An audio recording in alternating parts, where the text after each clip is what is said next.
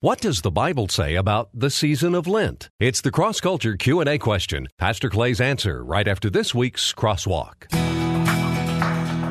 Growing in God's Word and learning what it means to take up our cross and follow Jesus. This is Crosswalk with Pastor Clay Stevens from Cross Culture Church in Raleigh. Fasting is, as the old saying goes, the red-headed stepchild of spiritual disciplines. Fasting is the crazy aunt or uncle that every family has, but nobody wants to talk about. What goes through your mind when you hear the word fasting? Maybe you've heard of other religions that practice fasting. Maybe you think of fasting as something for monks in monasteries. Well, would you be surprised to learn that fasting is for you? My body needs food, but here's a question. Do I need God more? I'm Rick Freeman. Welcome to this week's Crosswalk. We're in the middle of our series entitled Cross Culture in 3D, So Real You Can Touch It. It's a series based on three vitally important dimensions of discipleship: desire, discipline, and duplication. Today, Pastor Clay continues his teaching on the various disciplines that should be built into the life of a fully devoted follower of Jesus by looking at the discipline of fasting. Fasting is a biblical concept. Fasting was practiced in the Old Testament by the people of God. Fasting was practiced in the New Testament by the people of God, and fasting should be practiced today by the people of God. In many respects, fasting seems to have become the lost discipline of a believer in Christ. But as Pastor Clay is going to explain today, fasting should still be a vital part of our lives. Now here's today's message. Holy, holy, holy, I want to see you. It's amazing what man is always doing to invent something new or to improve something that already exists. Of course, one of the more popular improvements to technology that we already have, one of the more popular improvements as of late is 3D movies and now television. I've mentioned that several times throughout this series. They've gotten the technology to such a point, it seems, that the intention is to make it more vivid, the picture, to make it just life-like, that it just really becomes this real experience when you see it. That's what this series is about. Making it so real that you can touch it, that people can experience it in their lives. That we live out this story, the story of Jesus and His impact on our lives, and it becomes so real in our lives that people can see it, they can experience it, they can touch it in their lives. That's what this series is about. We looked at a few weeks ago the first dimension of a fully devoted follower of Jesus, and the first one was desire. You can go back, by the way, and listen to these messages anytime you want to, if you miss some of those, or just to rehash them. We've moved on to the second dimension of a follower of Jesus, and that is discipline. And as I've said, we will spend a number of weeks in this particular dimension of following Jesus, because there are, as I've said, and I'll continue to say, there are disciplines that should be built into the life of a fully devoted follower of Jesus. There's no way around that. There's no excusing it. And we shouldn't want to, but there are disciplines that should be built into our lives. We spent 3 weeks on the discipline of prayer. How's your prayer life, by the way? Are you spending more time in prayer as a result of discussing this discipline? Have you found a way to set aside the time that you have to set aside to devote to prayer if you're actually going to pray? How's that whole prayer thing going anyway? Just thought I'd ask before we move on. Move on we must, though. And so today we come to a discipline that is, quite honestly, rarely, if ever, talked about in the church. The discipline of fasting. That's right, fasting. Fasting is, as the old saying goes, the red-headed stepchild of spiritual disciplines. Fasting is the crazy aunt or uncle that every family has, but nobody wants to talk about? Well, we're going to talk about it. I heard about this lady who passed away, an elderly lady who passed away who had never married. She had never married. And in her funeral arrangements, she had left instructions that she did not want to have any male pallbearers for her funeral. No men as pallbearers for her funerals. And according to the story I read, in a handwritten note giving the instructions for her funeral arrangements, she wrote, "They wouldn't carry me out when I was alive. I don't want them to carry me out when I'm dead." That's how fasting is sometimes. Nobody really wants to take fasting out for a spin. Today, I want to try and just practically answer 3 questions about fasting. Now, I'll be honest with you, and we'll look at a number of passages of Scripture, but there's not a lot of instruction about fasting. There's a lot of examples of fasting. So I'll just go ahead and tell you this, that much of what I'll share with you today just comes from my personal experience in fasting. Biblical, I believe, as well, but much of it is from practical experience that I've had during my times of fasting. So 3 questions that I want to try and answer today. And the first question is the obvious question, which is, should we fast? Come on. It's the 21st century. Should we fast? This is obviously the question to begin with, because if the answer is no, then none of the other questions really matter, do they? Should we fast? Well, the short answer is yes. Yes, we should. Now, you knew I was going to say yes, right? Because otherwise this would be an incredibly short teaching time today. And although some of you might not mind, so you get to the game, but the answer is yes. We should be fasting. Now, we'll get into what all that means and what all that entails in just a moment, but the truth is, we should be fasting. Now, as far as I know, you can't turn to a particular place in the Bible where it says, "Thou shalt fast." But what you can find, and what I believe is clearly implied, is that followers of God will employ the discipline of fasting in their lives. Let's look at a few biblical examples. In Deuteronomy chapter 9, Moses' encounter with God, he says this to the people of Israel. He said, "When I went up on the mountain to receive the tablets of stone, the tablets of the covenant that the Lord had made with you, the 10 Commandments, I stayed on the mountain 40 days and 40 nights. I ate no bread and drank no water." Whoa.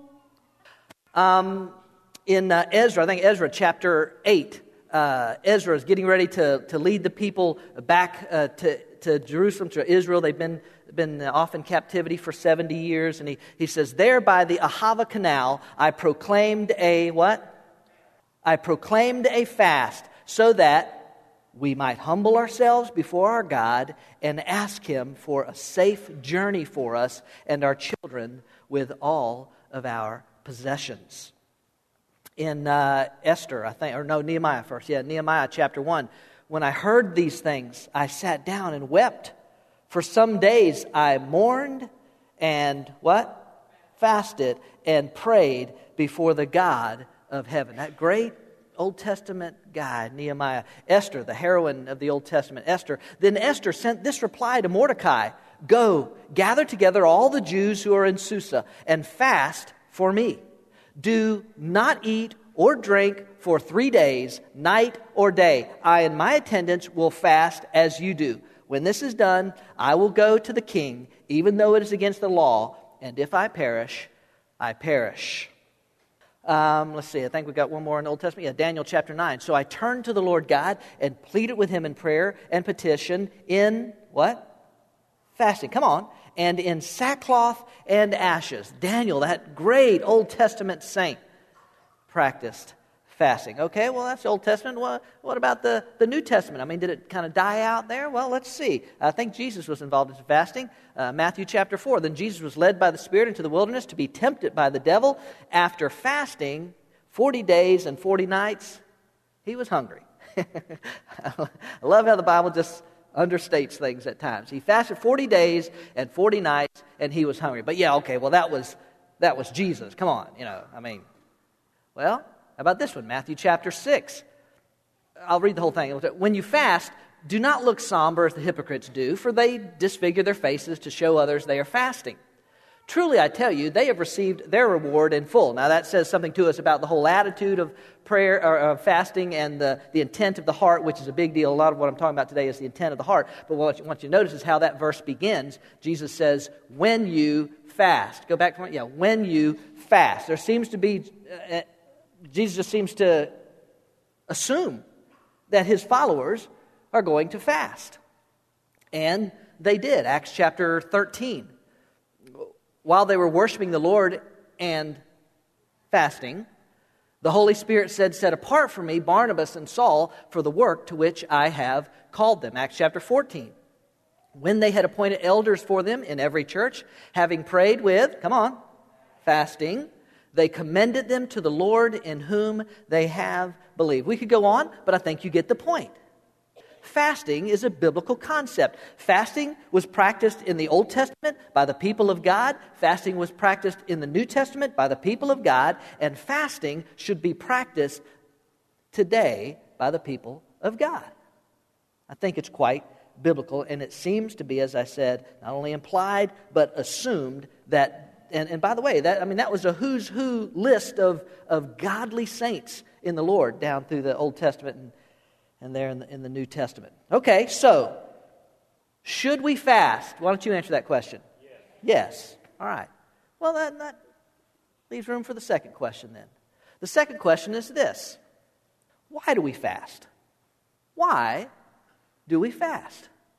What is the point? What is the purpose of our fasting? Is there a point or is there a purpose in it? Well, maybe we should begin with why we do not fast. Maybe we should begin with why we don't fast before we get to some of them. I've listed quite a few there, but maybe we should start with what should not be the motive. Let's say that the right way. What should not be the motive for our fasting? Let's start with this one. For one thing, we do not fast to impress God.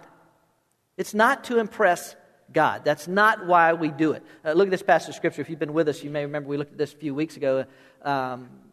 Two men went up into the temple to pray, one a Pharisee and the other a tax collector. The Pharisee stood and was praying this to himself. I think it's rather ironic. God, I thank you that I am not like other people, swindlers, unjust, adulterers, or even like this tax collector. I fast twice a week. Can you just... I know it says he's saying it to himself, but I think he probably even spoke up when he said that to God. I fast twice a week. I pay tithes of all that I get. But the tax collector, standing some distance away, was even unwilling to lift his eyes to heaven, but was beating his breast, saying, God, be merciful to me, the sinner. I tell you, this man went to his house justified rather than the other. For everyone who exalts himself will be humbled, but he who humbles himself will be exalted. We do not fast to impress God. He's not impressed with any religious whatever. We also do not fast to get something from God. Now, listen to me.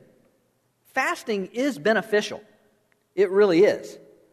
But we don't fast to get something from God. Look at this passage of Scripture in the Old Testament, the book of Zechariah. It says, in the 4th year of King Darius, the word of the Lord came to Zechariah on the 4th day of the 9th month, which is Chislev. Now the town of Bethel had sent Sherezer and Regamelech and their men to seek the favor of the Lord, speaking to the priests who belonged to the house of the Lord of hosts, and to the prophets, saying, so the people, these men went up and they start talking to the priests, to the prophets, and they say, shall I weep in the 5th month and abstain, a.k.a. fast? as I have done these many years? Then the word of the Lord of hosts came to me, Zechariah, saying, say to all the people of the land and to the priests, when you fasted and mourned in the 5th and 7th months, these 70 years, was it actually for me that you fasted? Do you see what's going on here? Can you see the intent of their heart? Because I can assure you, God sees the intent of their heart. The people had been carried off into captivity by the Babylonians because they had rebelled against God. They hadn't really been interested in following God. They'd only been interested in God blessing them. And so they're doing this religious rite. They're doing this thing, and they go, and they've been 70 years now. They've been in captivity, which God told them in advance they would be 70 years, by the way, in captivity. But they're doing their religious duty. Where's God? Come on, God, where are you? We don't ever do that kind of thing, right? They're doing their religious duty, and so they go up to the priest and say, listen, should we keep doing this? Because we haven't seen a lot happening yet. And God responds and He says, when you was doing that fasting, was it truly for me that you were fasting? No, actually the intent was to get something from God. The motivation was, well, if I do this, God will respond to my prayers. If I do this, God will give me what I want. God's not impressed, and God is not at our beck and call. So, we do not fast for those reasons. So why do we fast? Well, let me give you some, again, from Scripture and, again, from my own personal experience, just reasons that I came up with that we fast. First, we fast to honor God. You and I live in a carnal culture. What I mean by that is that our flesh is constantly bombarded. Our flesh, our body, this person that I am, is constantly bombarded with sights and sounds and smells that tell me I need that or I want that in my lives. Our minds are flooded with images and with messages that tell us that I'll find my happiness or I'll find my contentment. It's just over the next hill. It's just in the next experience. If I just get to that, if I just have that, then we're bombarded with that message. A message that says I need to get all I can, while I can, for as long as I can, until I kick the can. That's what it's got to be about. That's what we're constantly bombarded with. That's what we're constantly flooded with. And my flesh wants those things. My flesh wants, my body, who I am, wants what it wants when it wants it. And it doesn't want to wait. Now, that's not to say that all of that is bad. I'm not necessarily saying that in itself necessarily is bad. My body needs food. It does. That's the way God put me together. It needs fuel to operate. It needs energy. So I'm not necessarily saying that those things are bad. My body needs food. But here's a question. Do I need God more? Now, most of us have done this Jesus thing long enough to know the right spiritual answer to that question, don't we? Oh, absolutely. I need God more than anything else in my life. Really? Care to prove it? You see, fasting gives us the opportunity, listen to me now, to literally put our faith where our mouth is. It's an opportunity to say, Father, I need you more than the very food I eat. Without food, my physical body will eventually die. But Father, without you, I'm already spiritually dead. And so I'm choosing to go without something that I actually need. I'm choosing to abstain from it. I'm choosing to fast, Father, as a way to say to you, I need you more than this in my life. That honors God. It's simply a way to say, I need Him more. Now, we'll talk about in just a few moments about fasting and what all that can entail and different ideas about fasting. But it honors God if I take this opportunity to say, God, I need you more. It's a chance to put our faith where our mouth is. Here's another reason we fast. We fast to thank God. Fasting gives me an opportunity to express my gratitude to God. Let me ask you a question. When do you appreciate the sunshine the most? Is it not after some big dark storm? Would the flowers, I was noticing the flowers coming in this morning are already popping up out here in front of the school. Would the flowers of springtime and their colors and all that sort of stuff, would they be nearly as brilliant? Would they be nearly as beautiful to us if they were not coming on the heels of the barrenness and the starkness of the limbs and the trees and the bushes of winter? It is at the times when we go without something that we sometimes learn to appreciate that something much more than when we have it all the time. Isn't that true? Fasting is simply an opportunity to thank God. Now, one of the things that I do, and again, I'm just speaking practically, but when I'm in a fast and I get hungry, and you will get hungry from time to time if you've never fasted, you will get hungry, but one of the things that I have done is I've just kind of learned to use my hunger pangs, that growling stomach, as a trigger for me to remind me just right then, just thank God. Just thank God for food. I'm able to stop right then and say, Father, thank you so much for food. Thank you that I don't have to go hungry. There are millions of people on this planet today that won't eat because they can't eat. I can eat anytime I want. Thank you that I have food. Thank you that I can eat. It's that absence that makes me mindful of it. Thank you, Lord God, do you ever just stop and thank God for tastes and flavors? I mean, think about it. What if everything tasted like broccoli or something, God, I just want to thanks for all the different flavors and tastes. God, thanks for chocolate. Thanks for anything fried. It's an opportunity just to thank God. So, yeah, here's another reason for fasting. We fast to express our repentance to God. Now, there are several passages of Scripture that connect fasting and repentance, but I want to show you one from the book of Jonah, which is the next series we're going to be doing, by the way. We're going to be in the book of Jonah. It says, when the word reached the king of Nineveh, he got up from his throne. Word reached him that God was about to judge Nineveh for their sinfulness. He got up from his throne, took off his royal robe, put on sackcloth, and sat in ashes. Then he issued a decree to Nineveh. By order of the king and his nobles, no man or beast, herd or flock, the cows were probably wondering what they did to deserve this. No man or beast, herd or flock is to taste anything at all. They must not eat or drink water. Furthermore, both man and beast must be covered with sackcloth, and everyone must call out earnestly to God. Each must turn from his evil ways and from the violence he is doing. Who knows? God may turn and relent. He may turn from his burning anger so that we will not perish. Now remember, I said that we don't fast to impress God and we don't fast to get something from God. We don't fast to show off, but that doesn't mean that our fasting doesn't show God something. It shows him the intent of our heart. And that's the key.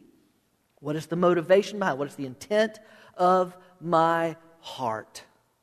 And fasting can be a way to express my deep grief over sin I've allowed myself to become involved in, and it gives me the opportunity to display a genuine remorsefulness and repentance. And remember, repentance is not just feeling sorry that I did something. Repentance is turning around and going in a new direction. Not only am I sorry that I did that, not only am I sorry that I've sinned against you, God, I'm going to change. And so I'm turning around and I'm going in a new direction.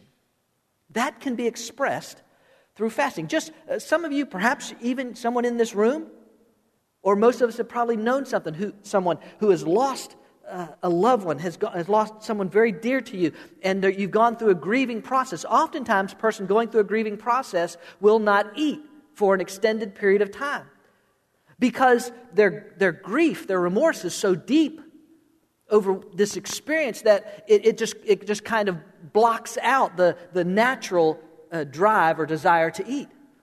In the same way, when we're truly broken over sin in our life, we can express that through the avenue of fasting. So, that's another reason for fasting. Let's get to some more. We fast to draw closer to God. Now, listen, I can't really explain this to you, and I couldn't think of a particular passage of Scripture that I could turn to that pointed this out. All I can tell you is, when I fast, I feel closer to God. I seem more aware of His presence. I'm more sensitive to His Spirit and to His will in my life. Prayer comes easier and more often and is sweeter. I can't explain it. I'm just telling you that there's something about fasting that makes me more acutely aware that I'm in the presence of God, and it draws me closer to Him. It's a good reason to fast. All right, here's another one. We fast to experience God's power. Again, the intent of the heart is key here. And just like with prayer, we explained in prayer, there's a lot of mystery, and I don't understand exactly how, but in some of the scripture verses that we looked at earlier, clearly you could see that people were fasting, were praying and fasting, and with an expectation that God's power was going to be released and was going to move, whether it was for a safe journey or for, good Esther with good graces of the king, or whatever it might be. We fast to experience God's power. It is a reason for fasting. Now, just on a practical standpoint, I'm your pastor, so I'm trying to teach you this. On a practical standpoint, I just recently finished an extended fast, and during that time, I continued to go to the gym every day. I continued to work out. I continued to run. I actually increased the amount of weight that I was lifting during my workouts. That's right, Trav. And listen, I felt great the whole time. I think my wife would testify. I had all the energy that I ever have. I was able to think clearly, or as clearly as I'm able to think. Everything just as if as I normally do. Now, listen, maybe I'm crazy, but I really attribute that to the power of God enabling me to get done the things I need to get done and do the things I need to do as a way of honoring Him with my life. There's something about fasting that, when it's done with the right heart motive, releases the power of God to work in and through people's lives and in situations. And you'll notice there's many times in Scripture there's this connection between prayer and fasting. That's part of the reason I put this one right behind prayer. So, we get to experience the power of God in different ways. And then, let's see, I think I've got one more. We fast to help with the other spiritual disciplines of God. Let's see if I can explain this. If you fast, let's say fasting, let's say fasting from food. If you fast for some extended amount of time, whatever you choose, a day, a week, a month, or whatever it might be. If you go without food for a week, spending an hour in prayer is really not that big a deal. Y'all understand what I'm saying? Fasting, building in the discipline of fasting, because it's not easy, because it so involves physically who I am, it so involves my flesh. But if I can build that discipline into my life, the other disciplines just kind of come easier. It's a benefit of fasting.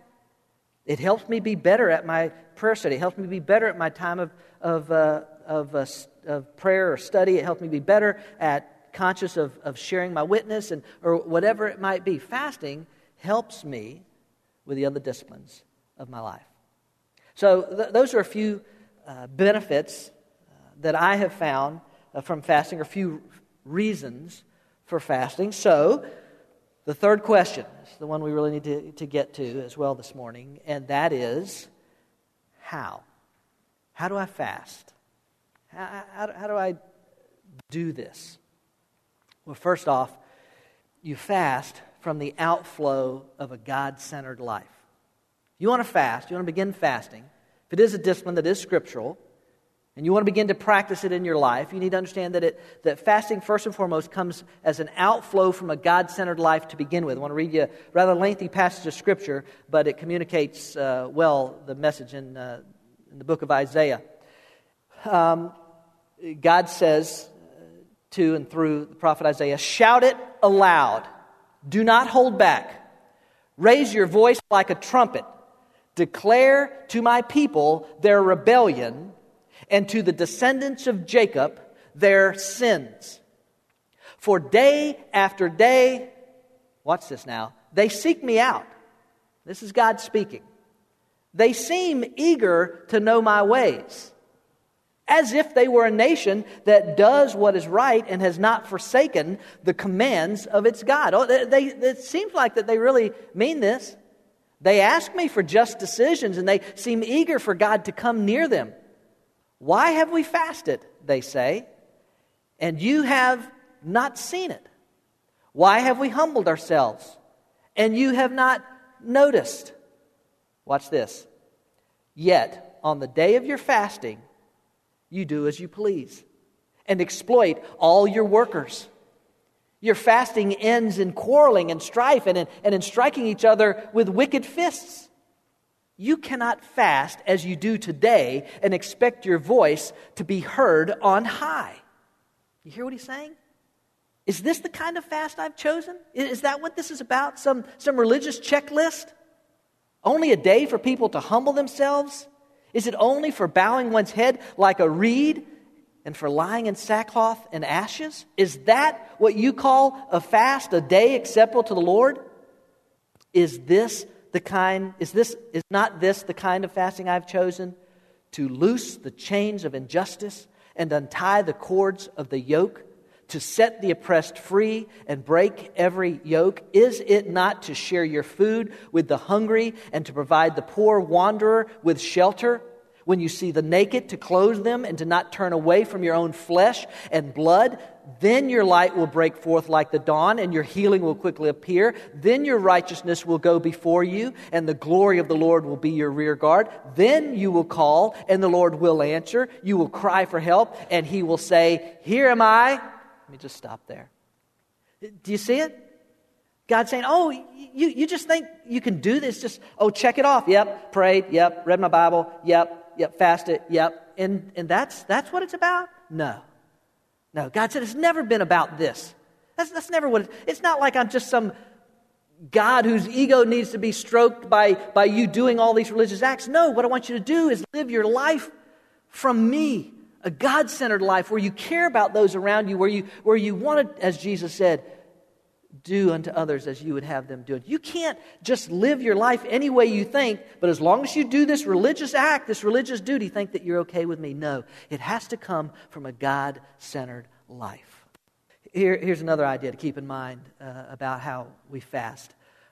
Remember that there is variety in fasting. I really think there is.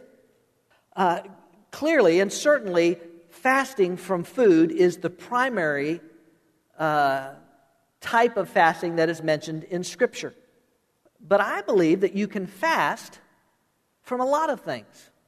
In fact, the Apostle Paul in 1 Corinthians chapter 7 tells the husbands and wives that they can actually fast from sex if they want to for a period of time to devote themselves to prayer. Paul says, boy, if you want to, something you want to bring to God and you just really want to focus on that and you want to offer, basically it's a fast of sex. If you want to do that as husband and wife, he said, that's okay. By the way, he warns him. He says, but make sure it's not too long. Come back together again because of temptation, because of lust and that sort of thing. But Paul says, you can fast from sex. Whatever. I think there's variety in fasting. If you say, I want to fast from one meal a day, or I want to fast 1 day a week, or I want to fast 1 day, or I want to fast 1 month, or I want to fast from coffee or television or whatever it is. Now, listen to me. Some of those things aren't necessities like food is. Some of the things aren't necessities. So in that sense, it's not a sacrifice, but it's still an opportunity to say, God, I need you more than whatever it is that you choose to fast from. So just remember that there's some variety in this.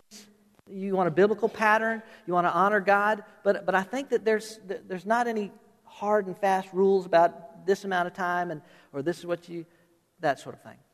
Okay? All right. Now, real quickly, we got to go. Let me give you some fasting tips. First, if necessary, consult a physician. I don't know. I just think you should.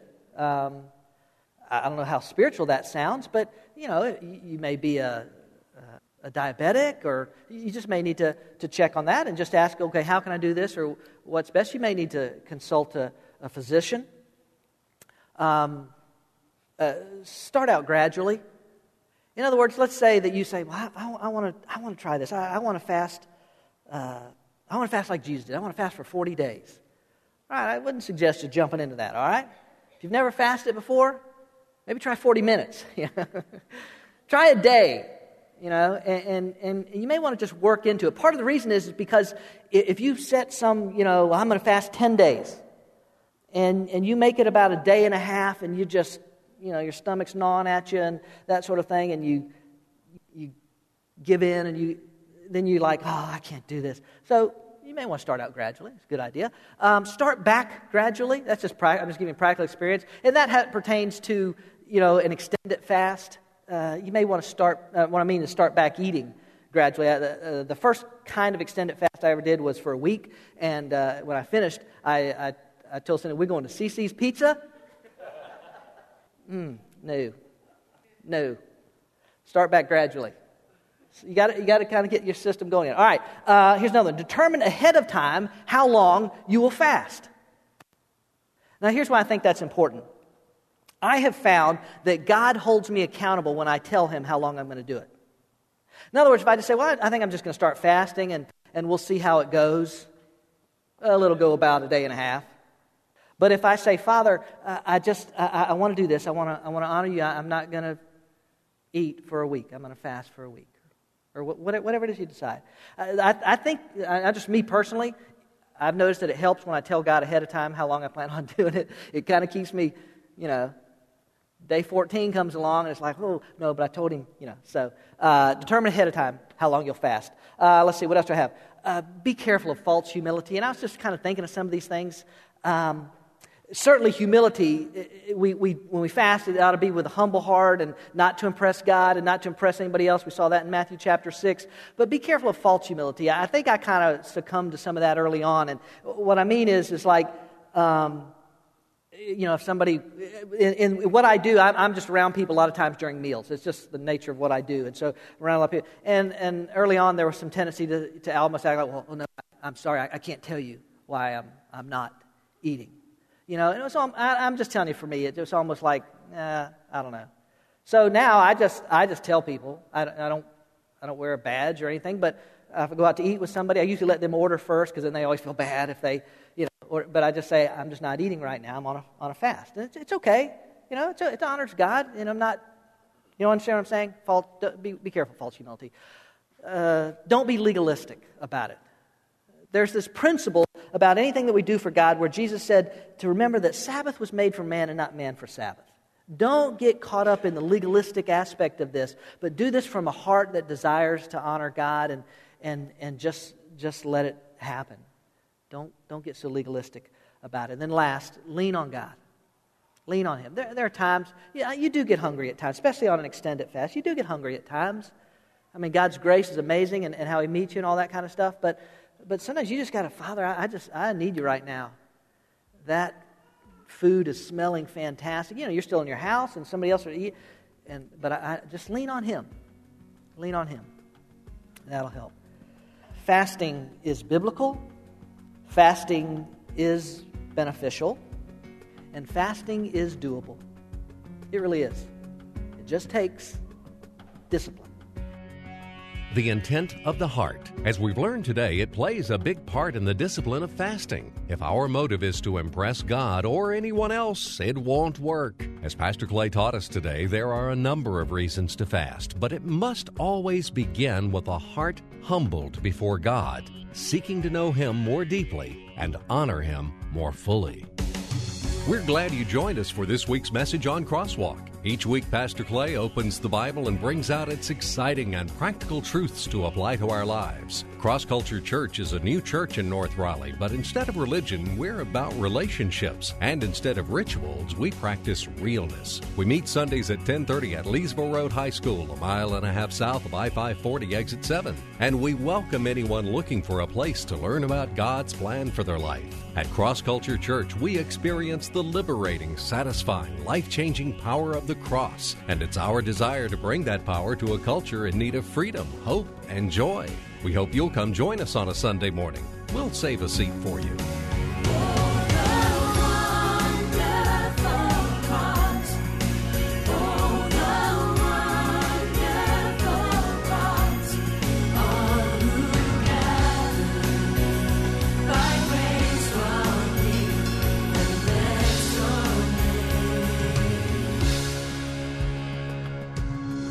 Cross Culture Church, a new church for people like you. Learn more about us, who we are, what we're about, what we do, and what we believe. Visit us online at crossculturelife.org. Cross Culture Church, taking the cross to our culture and taking our culture to the cross. Now this week's Cross Culture Q&A. Q&A time at Cross Culture. We answer a question each week that someone has turned in. And this week, my brother Ernie actually sent this question via email. Now, I don't suggest you do that all the time. Fill out the card. That helps me a lot. But it was appropriate for today because of the subject matter that we'll be discussing in the sermon, but also because of what this week and this time is. What does the Bible say about the season of Lent? Who's ever heard of the season of Lent? Yeah, some of us have heard of it, and the season of Lent actually began this past week. And let me just say, though not biblical, the season of Lent is and has been practiced by the church and various denominations for hundreds and hundreds and hundreds of years. It's practiced by the Roman Catholic Church as well as the Eastern Orthodox Church and some Protestant denominations as well. Lutherans, Methodists, Presbyterians, Anglican, I believe, practice it as well. The word Lent was originally a Germanic word, and it simply meant spring or springtime is what the word originally meant. It came to be known as a 40-day season that begins on what is known as Ash Wednesday. I got to be careful how I say that. It is what is known as Ash Wednesday. That was this past Wednesday, which is, it always begins on the 7th Wednesday before Easter and concludes the day before Easter, the Saturday before Resurrection Sunday. So this past Wednesday was the beginning of Lent season. It began on what's known as Ash Wednesday. The purpose of Lent is to be a season of fasting, of self-denial, of Christian growth, of penitence, of conversion, of simplicity. It's just a time of reflection. It's supposed to be, historically, as the church has practiced it, a time of reflection on a person's relationship with Christ and where they are in that and that sort of thing. That's why, by the way, Lent begins on this day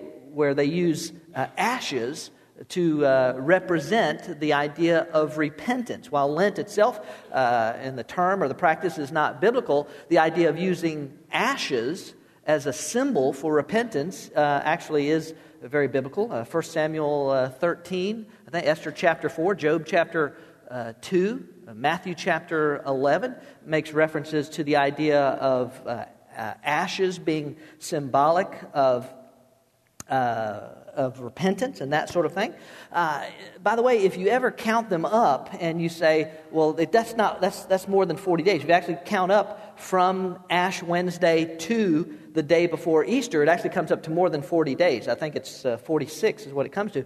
The reason is because those who practice Lent, churches that practice Lent, don't count Sundays. They've never counted Sunday during the time of that 40-day period. And the reason they don't count Sundays is because Sunday has always been considered a celebration of the resurrection of Jesus Christ. And so since we celebrate the resurrection on Sunday, well, then that's not going to be a somber time. That's not going to be a fasting time. That's not going to be a reflective time. That's more of a celebratory time. So I didn't know that until I read about it this week, but that's why it actually comes up to about 46 days total.